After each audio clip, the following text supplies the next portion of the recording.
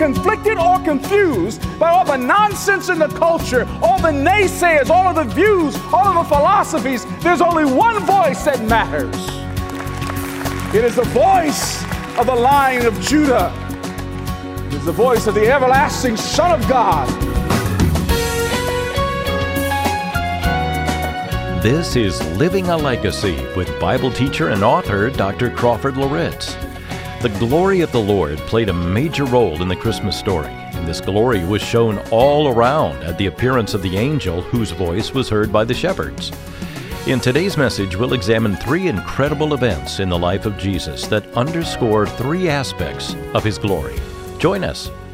If you're new to our broadcast, Crawford has been teaching and sharing the Word of God for over 50 years, serving as a pastor, conference speaker, and seminary professor. His books include Leadership as an Identity, Unshaken, and Your Marriage Today and Tomorrow, co-authored by Karen Loritts. Crawford served for 15 years as senior pastor of Fellowship Bible Church in Roswell, Georgia, and these weekly messages were originally given during his pastoral ministry at Fellowship. Now retired from church work, Crawford heads the Christian leadership mentoring program called Beyond Our Generation. Well, we're in a series called The Glory of Christmas, and today's study takes us to Mark chapter 9. Crawford will review last week's message about the meaning of God's glory, and then we'll take a look at three incredible events that took place during the life of Jesus. Let's head to Mark chapter 9. Here's Crawford Loritts on Living a Legacy. I have always been impressed by this little woman that's not quite 4'8" that's in heaven now. Her name is Mother Teresa. I've always been impressed with her life. And what I've been impressed with her about is that she's a classic illustration of what I've learned in recent years is that, greatness, true greatness finds people. If you have an ambition to be great, chances are you never will be. But true greatness typically finds great people. By that I mean noble people. I just want to share a little bit about this lady with you, and hopefully I'll connect the dots with the message. If I don't, it's still a good story. Mother Teresa was born in August of 26, 1910, and she passed away in September the 5th, 1997. She was born in Albania, and for over 45 years, she ministered to the poor, sick, orphaned, and dying while guiding the missionaries of Charity's expansion, first throughout India and then in other countries. In fact, this whole expansion of her work in India was a Johnny-come-lately thing. She didn't intend to do that. Her passion in her heart always was for the poor in India. But by the 1970s, she was internationally famed as a humanitarian and advocate for the poor and helpless, due in part to a documentary and book by Malcolm Muggeridge entitled Something Beautiful for God. In 1979, she won the Nobel Peace Prize, and then she also, in 1980, won India's highest civilian honor, the Bharat Ratna honor, for her humanitarian work. Mother Teresa's missionaries of charity, now get this, continued to expand, and at the time of her death, it was operating 610 missions in 123 countries. She never set out to do this. Unbelievable. Including hospices and homes for people with HIV/AIDS, leprosy and tuberculosis, soup kitchens, children's and family counseling programs, orphanages, and schools. In 1996, Mother Teresa was proclaimed directly by an act of the U.S. Congress as an honorary citizen of the United States. Again, I share that story with you because here's a person that became great because she was great. This might be an obvious statement, but I think if you think about it, it's a profound statement. And that is this: what makes a person great is not what they intended to do, but actually what they did. Think about that. What makes a person great is not what they mouth off or project. What makes a person great is not what they intended to do. What makes a person great is actually what they did. I love what George W. Bush used to say, and I'm not saying whether or not I supported him or was a fan of his or whatever. I'm not being political here, but in his, he took a beating his second term, the war and the economy and all these things, and I loved what he said though, and he didn't come across defensively about this. When people would come after him and say, well, Mr. President, your approval ratings are plummeting and all this stuff is out of control here. What do you have to say about this? And he said, well, I have to stick by my principles. And he said this line. He says, history will be my judge. History will be my judge. It's not what you intend to do that makes you great. It is, in fact, what you have done that makes you great. Jesus' approval ratings were awful when he walked this face of the earth. They were terrible. He was an outcast. He was scorned. He had terrible approval ratings. There's this remarkable statement about Jesus. I tell you, this thing takes the breath out of me when I quote this verse. I'm not being dramatic here. It absolutely takes the breath away from me. In Hebrews chapter 1, verse 3, there is this remarkable statement about our Savior. Listen to these words. The writer of Hebrews says, he is the radiance of the glory of God. And then this unspeakable line, the exact imprint of his nature. He is the radiance of the glory of God. And he is the exact imprint of his nature. If anybody ever tells you that the Bible never asserts that Jesus is God, tell them to go by Sylvan Learning Center and learn how to read.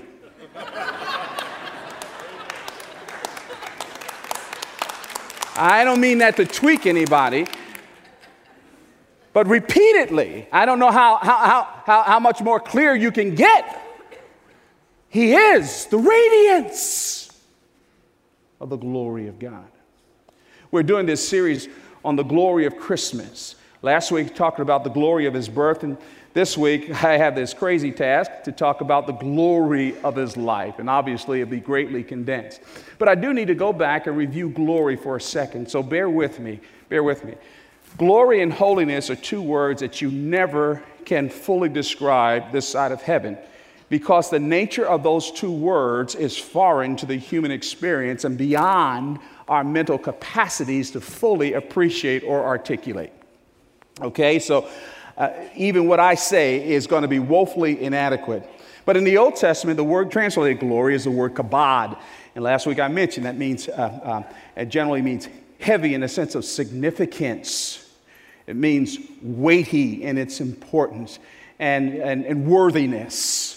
And that's used of God in the Old Testament, kabod. In the New Testament, there's a word called doxa. We get the word doxology from that. But that's almost always used of the glory of God specifically expressed in and through the person and work of Jesus Christ. Doxa.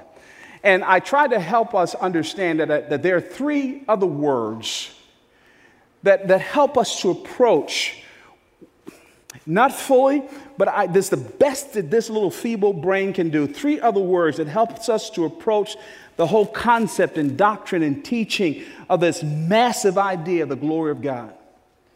The glory of God is expressed in these three emphases: magnificence, shocking beauty. Secondly is preeminence, meaning his presence and his power.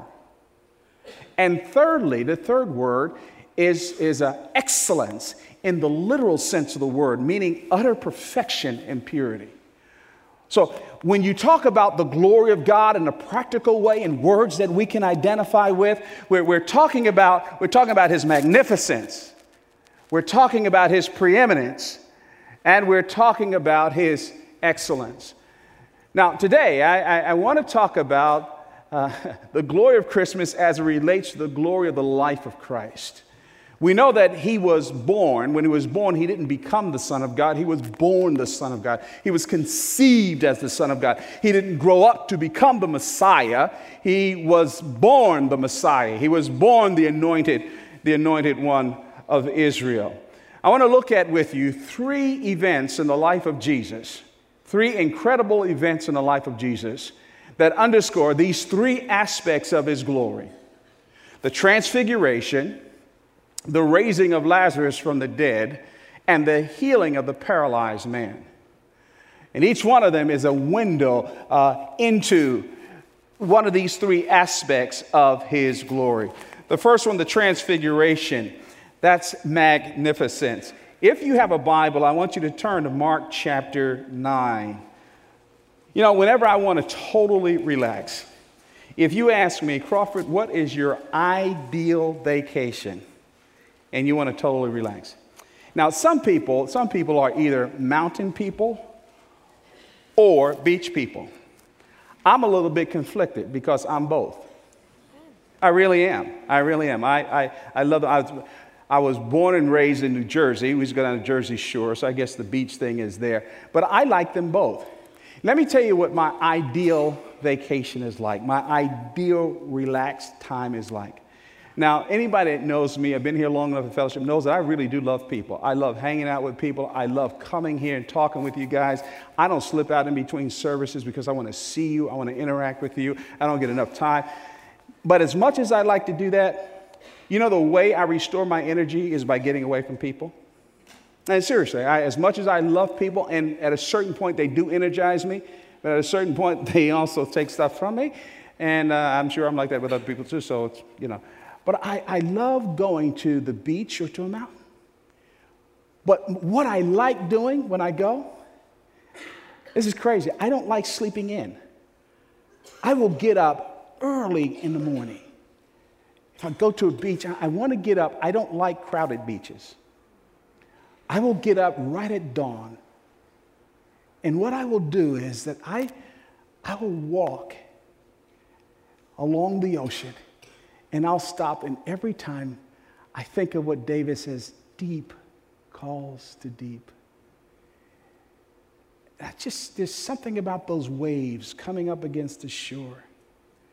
There's something about looking out there at the endless water that causes me to contemplate the greatness of God. Or if we're at the mountains, I'll get up very early, right at dawn.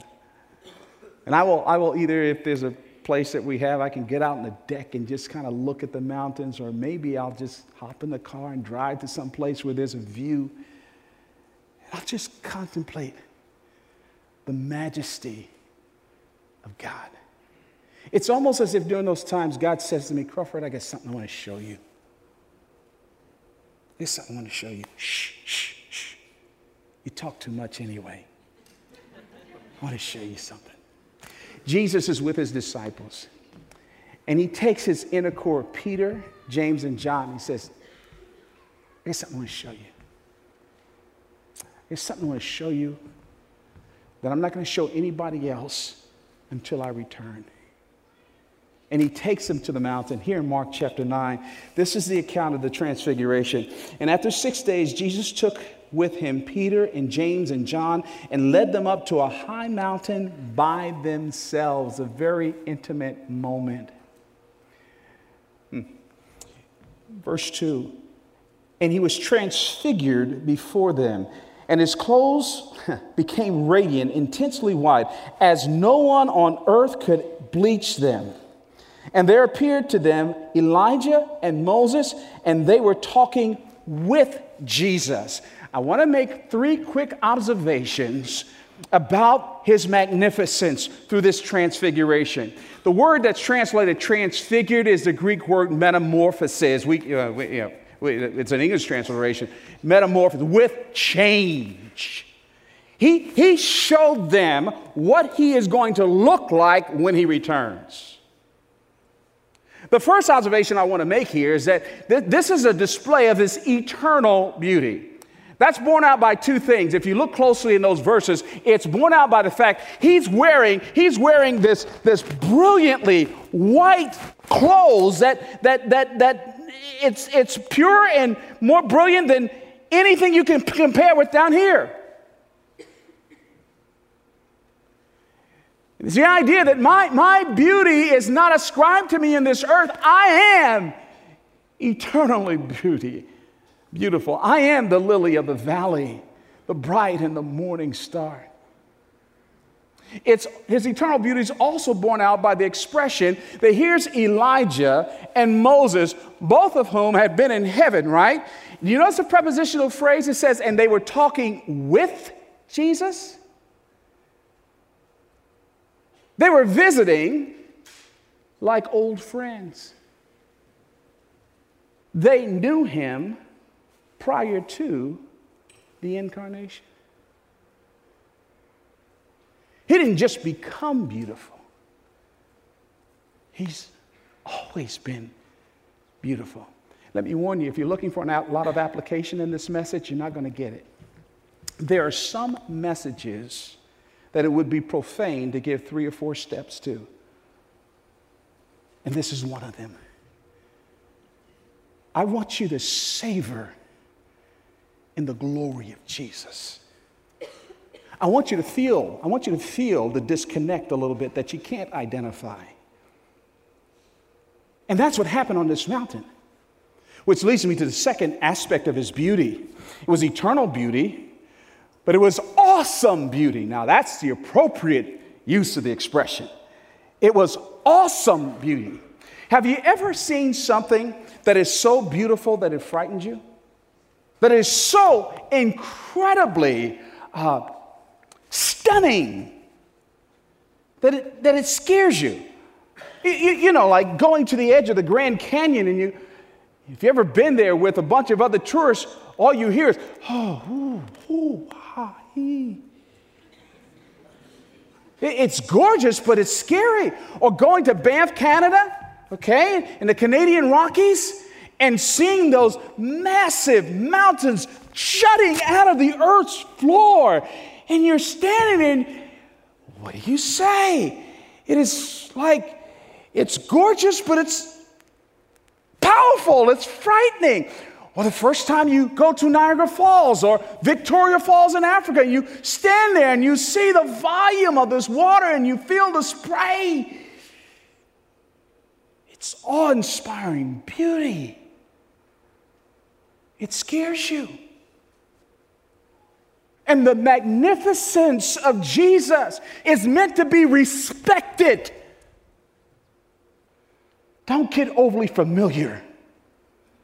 It's a side of him that draws us and should frighten us. In fact, that's what takes place here.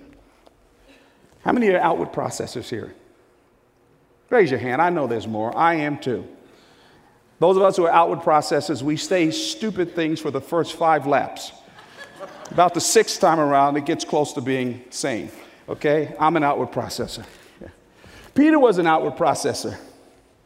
Leroy should have just kept his mouth shut. Listen to what he says here in verse 5. And Peter said to Jesus, Rabbi, it is good that we are here. Shut up. Good that we're here. Jesus is transfigured. There's Moses and Elijah, and you're talking about good that we're here? You're talking about understatement? It's good that we're here. Now let us make 3 tents, one for you and one for Moses and one for Elijah. And Mark just gives this little disclaimer, for he did not know what to say, for they were terrified.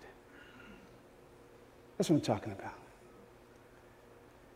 Jesus is not gorgeous. He's magnificent. Jesus is not a cutie. He is the stunning, spectacular, everlasting Son of the living God. He's drawing and dangerous at the same time.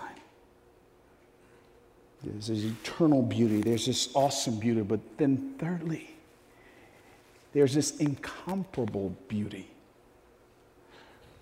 Verse 7 says, and a cloud overshadowed them, and a voice came out of the cloud, this is my son, listen to him. And suddenly looking around, they no longer saw anyone with them but Jesus only. This is the whole idea that he is sufficient.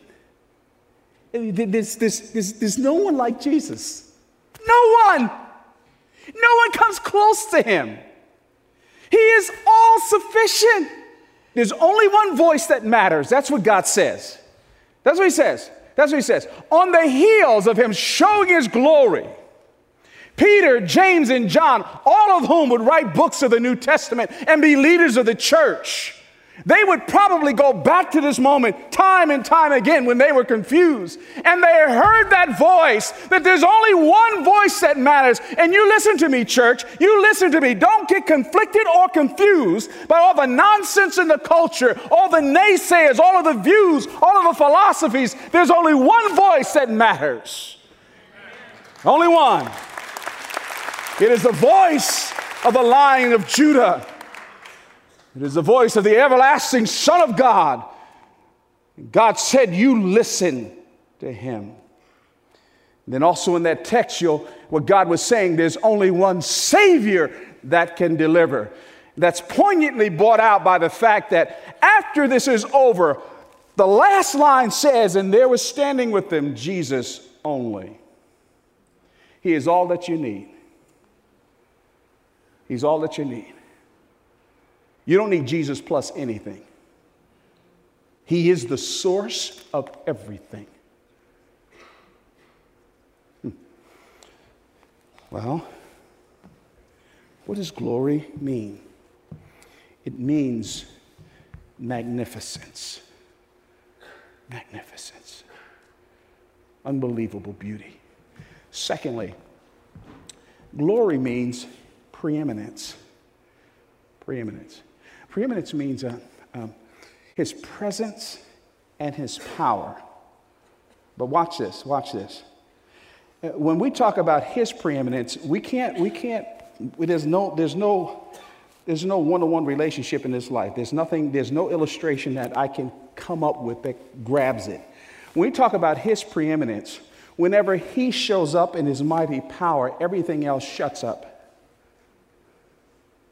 So when we talk about the preeminence of Jesus, what we're talking about is the acknowledgement of his lordship over everything. We're talking about his presence, and we're talking about his absolute power. And that's what the story in John 11 is all about, when Jesus raises Lazarus from the dead. That's what that story is all about. It is the manifestation of that side of his glory that underscores his preeminence. God's glory means his magnificence, his preeminence, and his excellence. And we'll continue to look at these next week. You've been listening to Living a Legacy with Crawford Loritts. The Glory of Jesus' Life, the title of our message today. It's from a series called The Glory of Christmas. Now, perhaps you joined us midway in this message. Well, you can listen to it in its entirety on our website. Go to livingalegacy.org, livingalegacy.org, or select it on a number of streaming platforms. We're so grateful to have you join us each week, and especially now as we celebrate the coming of our Savior. Would you get in touch with us this week? Just a few sentences lets us know you're there. Email legacy@moody.edu. legacy@moody.edu, or write to Living a Legacy, Moody Radio, 820 North LaSalle Boulevard, Chicago, Illinois, 60610. Thank you so much. For Crawford Loritts, I'm Bill Davis. This program is a production of Moody Radio, a ministry of Moody Bible Institute.